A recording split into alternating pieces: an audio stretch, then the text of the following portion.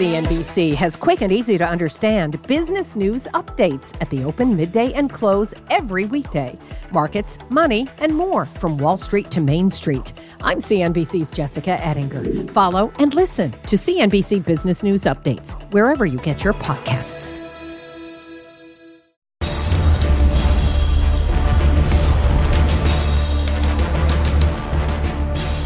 And welcome to ETF Edge, your go-to place for everything exchange-traded funds. I'm your host, Bob Pisani. ETFs continue to rake in money in 2022. But aside from the usual inflows into plain vanilla index ETFs, some actively managed funds attracted big inflows. Let's talk to the man who runs one of 2022's most successful ETFs. Hamilton Reinert runs the JP Morgan Equity Premium Income ETF. The symbol is JEPI. Also joining us, my old pal Dave Nottig, financial futurist for VettaFi, coolest title in the big leagues. Hamilton, this was one of the big years for active management, and you had one of the biggest ones out there. 17 billion assets under management. I want to assume everyone knows what JEPI is about. Mm-hmm. Explain it. You buy low volatility stocks with a little bit of a kicker. Explain what you own. This is really classic active management. Absolutely. It's very active, Bob. So when you think about what we do is we look for 90 to 120 names, stocks that are fundamentally attractive, but also have less earnings variability. So it's going to be much more of a higher quality portfolio. And then around that, we will actually sell out of the money S&P 500 index options. The options create income, and the options also lower volatility and beta associated with the portfolio. So it is active. And it's low volatility primarily. I mean, I'm looking Absolutely. at the list of biggest holdings. AbbVie, Progressive, United Health, Coca-Cola. It doesn't get more low vol than that. They're blue chip. The types of names that you'd own regardless. Absolutely. Those are the types of names that you would own with or without an options overlay. Those are the types of names that if somebody were to give them to you as part of an inheritance, you'd be like, I'm never selling them. Yeah, Dave, active management had one of the best years in many years. We all make a joke. Active management never outperforms. This year, what we were talking earlier, 60% of them managed to beat their bogeys. What was it about 2022 that was so great for active? We saw huge dispersion amongst stocks, right? I mean, we all know some stocks that are down 50 or 60% last year. We also know some stocks that actually traded up last year. So that dispersion gives guys like Hamilton a real opportunity to find quality outside of all the froth that we had in sort of the run-up in some of these stocks. But Hamilton, I'd love to ask you, as an active manager, you're not just picking the stocks, you're also picking which ones you're clipping a dividend on, which ones you're going to sell some call options on so that you can get some income. How do you make that determination between, well, this is a keeper for the dividend and this one we're willing to sell some upside to get some income? Sure. So, as I said, we're going to start with about 90 to 120 names. And they're all going to be fundamentally attractive, whether they pay a dividend or not. As a matter of fact, dividends don't even come into our stock selection process. Google's a top 15 holding. About 10% of the portfolio does not pay a dividend. Why? Because when the tide goes out and the market goes down, you want to own good names, regardless if you do options or not. But then there's the other part. I just got done telling you that we look for those stocks we find most attractively priced. The last thing I want to do is ever give up any of the upside associated with those names. So we sell options at the index level. So we reduce the beta of our portfolio, but never lose any of those wonderful stocks that Bob just highlighted. By doing that, you always get to keep your stocks. You never have your stocks taken away from you. So you minimize regret, effectively. You never have that thing where it's like, oh, it's up 20%, but I capped myself out at 5%. Right. I'm okay capping the market. I don't want to have my favorite stocks taken away from me. We spend too much time looking for those favorite stocks. The last thing you want to do is have them taken away from you. I want to put up, we just put up a comparison chart of JEPI, which you manage, versus the S&P 500. And this is one of those instances, see here, where it looks like JEPI only modestly outperformed. But because of the payouts that you have in your dividend, it actually was significant when you actually include that. Can you explain why this is not really telling the complete story? Absolutely. This strategy is designed to give our investors 7 to 9% distributable income. Last year was 11 and change. So last year with the market down, I think it was down around 18 and change, we were down only 3.5%. Because you think about total return, that picture that you see in front of you is the price return. But you have to add back dividends. The dividends. Right. So it looks like you outperformed by about 4 percentage points, but you had an 11% dividend that you put in here. If you include the S&P's 1.5%, you had a 10% spread there just in the dividend. So 10 plus 4 is about 14%. That's how you got this 14% outperformance. It's important for people to understand this. Absolutely. This is one of these circumstances you cannot just look at price outperformance. Well, I mean, in general, investors should always be looking at total return. Where this distinction between income and capital growth comes in is when you're starting to think about taxes, or you're starting to think about actually using that income. If you're in retirement, or if you have a liability that you need to match with an income stream, that's where a strategy like this can really pay off, pardon the pun. Yeah, and so where does this fit in, Hamilton, with the passive strategy? I mean, J.P. Morgan has passive indexes you can buy into too. In a sense, you compete, that your active management competes against the passive strategy. Where does this fit in? When you're talking to investors, when they say, well, we're passive investors, but you're doing well, tell us where it fits in. Sure. It goes back to that price return and total return as well, because when I think about this strategy, it is a conservative equity. We're going to have 35% less volatility and beta in the market. And then we're going to give you a multi-pronged approach to total return. Some dividends, some options premium, and then some of the upside. So we're seeing people use it as a conservative equity in their portfolio. We're also seeing people use it as an anchor tenant to an income model. As David just said, you have people that just want and need income. It's not easy to find. Even today, if you are looking for income, you're still going to incur a fair amount of credit risk and duration risk. And so if we can actually be an anchor tenant to a client's income portfolio, it actually really moves the needle. And then we actually see people use it as a replacement for extended credit, because high yield, emerging market debt may sit in a fixed income bucket, but they got a heck of a lot of equity market beta. So it's kind of like the feel-good ETF, right? I'm still in the market, but I own low volatility stuff.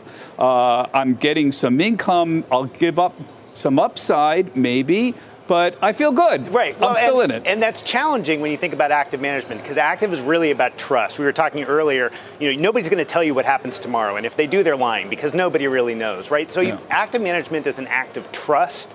And it's important when you start doing something like an options overlay, where every day the math about whether an option is a good deal or a bad deal changes. Mm-hmm. You need somebody who's really paying attention to that. We've seen a lot of passive strategies that try to do similar types of things. At the end of the day, people tend to come back to active managers when you're talking about a multi-asset class approach here, where I consider options an asset class all by themselves. Absolutely. Yeah, but still, this is an ETF with a point of view. I mean, this kind of ETF, this strategy, is bought by people who believe high volatility will continue, and the market won't rally too much, so the calls, expire, and low volatility will continue to outperform. It is a point of view, and that could change very easily. Sure, but there's a couple things I would say. The first thing is quality never goes out of favor. I mean, sort of like LL Bean Boots, right? It's one of those things that forever, you never really feel poorly about owning a high-quality portfolio of names. The second thing is income always is a nice kicker to a person's portfolio. And given where we are today, and we've spent a little time before talking about this, people are underinvested in the equity market. So if we can get them back into the market with those type of names that we own, throw some options on top of that, give them a decent amount of yield, enables them to wade back into the market to actually put some of that money that's on the sideline back to work. So the upside of this strategy is you get income out of the market beyond dividends. The downside is you do give up the upside because you're selling calls, right? That's the risk here. You're going to underperform if the market moves dramatically to the upside. Absolutely. There is no free lunch. The trade-off for getting that bird in the hand of income today is at some point you may forego some of the upside.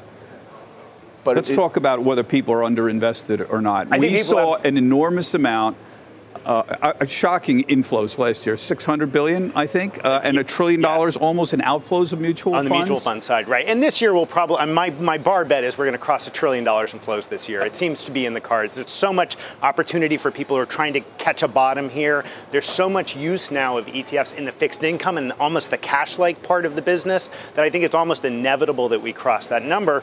But we look at the numbers and we do know that people are chronically underinvested right now. It's not that people sold the cash and went away. They've moved into bonds. They've moved more defensively into their portfolios. We've even seen a lot more research in gold lately. So that is sort of a risk-off move. How do you manage being chronically underinvested? You come back in tentatively, and being a little defensive in your equity allocation is a great way to start. Yeah, that makes so the soft landing crowd. We all sound nice and glowing here because the soft landing crowd is back in favor in the last couple of days. So everyone's we're all underinvested right here, but we don't know if that's going to happen or not. The fact is, we're really not sure what. The hope here is for moderating wage growth, folks. Right. That's the soft landing with jobs relatively strong. That's soft landing. But the market's fickle. So I know you're not the strategist for JP Morgan, Absolutely but not. What's your market prognostication for 2023? I think for the decade between 2011 and 2021, it was remarkable. We had 12% returns, and we had 12% volatility, a ratio of 1. Pretty unprecedented. Long term, that average is about 0.4, 0.5. I think we're actually going to have more volatility this year. I think we're going to have about 20% VIX, 20% realized volatility. Wow. But on top of that, you're going to have 8 to 10% returns. And I think it's just going to be a bumpier road, but equities are going to be positive.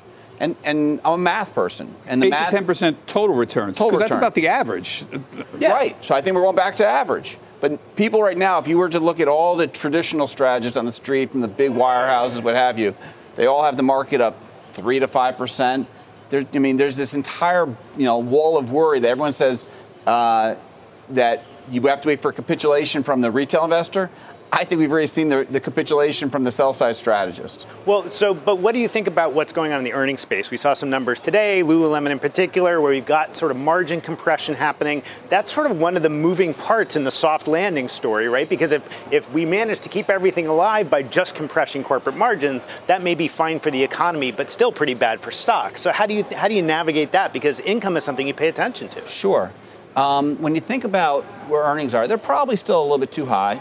But I don't think anyone is surprised by that. It's when you get these unintended situations, like a couple months back, some of the larger retailers pre-announced negative or come out with some horrible numbers, and the market really put them in the penalty box, down 15 or 20% over a very short period of time. I think most people, if you ask them, are expecting a recession, so no one's going to be shocked if we have one. I think most people are expecting earnings to come down, so no one will be shocked by that. So a lot of this is priced into the marketplace, and if you actually look, oftentimes the market bottoms before unemployment peaks, before earnings trough. And so a lot of this, I think, is priced in the marketplace. And as we said before, people are off sides. There's a natural bid to the market. Everyone's waiting to buy the dip. And when that happens, it ends up being the opposite, where people start chasing the market. Well, look what's happening already. I mean, just give us, assuming this happens, this sort of soft landing scenario, what does it mean for the ETF space? Already, just in the last few days, you can see the growth stocks rally. Intel's up 12%. This year. Yeah. No, I think the sell is in. Salesforce is up 12%. Right. The sell is already in. I mean, the thing that scares me most about the market right now is how consistent the consensus is. I went through and did that survey at the end of the year of the 20 or 30 Wall Street outlooks for 23. Almost universal that we're going to have a recession. The only question is it first half or second half, and how hard is it? But if everybody thinks we have a recession, that actually makes me fairly bullish on the market. As am I.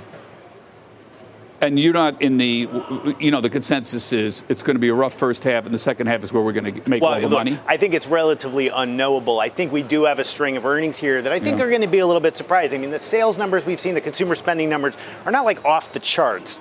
We haven't really seen a labor contraction that's really hit core goods spending. That's the thing that I think would really scare people. We really saw a labor-driven recession, but I don't think anybody's thinking about that. I think labor's still really tight. Yeah. Wages are still really strong. Active management, big winner in 2022. Dividend strategies, big winner. Huge winner in 2022. Yeah. Is that going to continue? I think we've seen some of the interest in dividends come off. In the VettaFi behavioral data we look at for December, we saw advisors starting to look a little more conservatively. We saw things like lists of gold funds, lists of investment-grade credit funds. Those started to get a lot of interest. That tends to be a bit of a leading indicator. That means to me that we've got a little bit of tentative positioning here at the beginning from the advisor community. That's at the expense of this hunt for income, which saw funds like JEPI and competitors really have a phenomenal year. So I don't think the bet's off, but I think it's going to slow down a little bit here in the first half. This seems like it's moving very fast. The soft landing crowd is they've had a 2-day run here, and all of a sudden, you can just see it's a coiled spring. There's much more, the risk is to the upside more than to the downside. Yeah, like I wouldn't want to be short this upside market. news moves the market more than small downside news would move. I wouldn't want to be short this market right now. And not because I think it will go straight up, but because it's going to have some ripper days. Dave, you got some news here. You're the financial futurist at VettaFi. Your company had an announcement today. TMX Group in Canada has become an investor in VettaFi. They've got a 21% stake in your company. What does this mean? Well, so anytime you get a minority investor showing up like this, you always look for those strategic synergies. And honestly, if you think about the Toronto Stock Exchange over the years, first ETF, first bond ETFs, first options ETFs, first and only Bitcoin ETF for a long time, semi-transparent active. A lot of that stuff comes from Canada first, and then we incorporate it here in the U.S. I'm really excited to be partnering with an organization that's got that kind of innovation behind it. Obviously, it's great for our firm in terms of financial control, stability. It's great to have more investors, but really, I'm excited with this opportunity to work with the innovation group. So they own the Toronto Stock Exchange. You know and that. Of course, they own a huge suite of other products up there.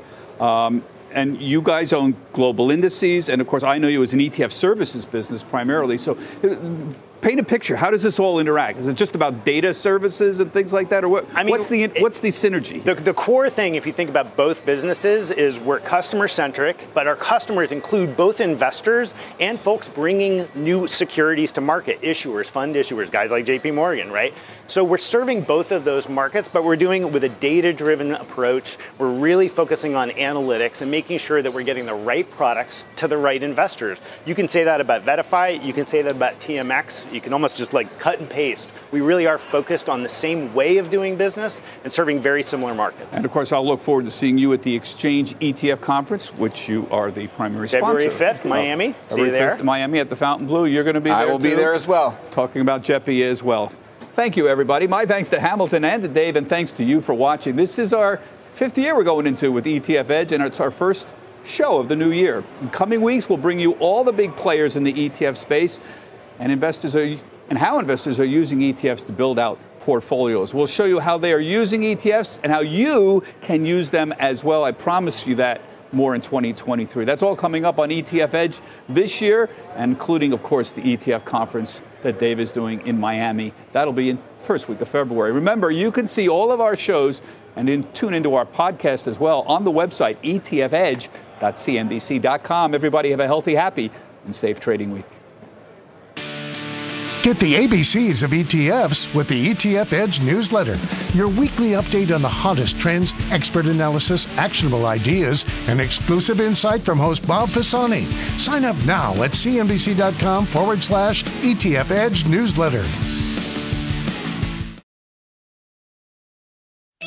CNBC has quick and easy to understand business news updates at the open, midday, and close every weekday. Markets, money, and more from Wall Street to Main Street. I'm CNBC's Jessica Ettinger. Follow and listen to CNBC Business News Updates wherever you get your podcasts.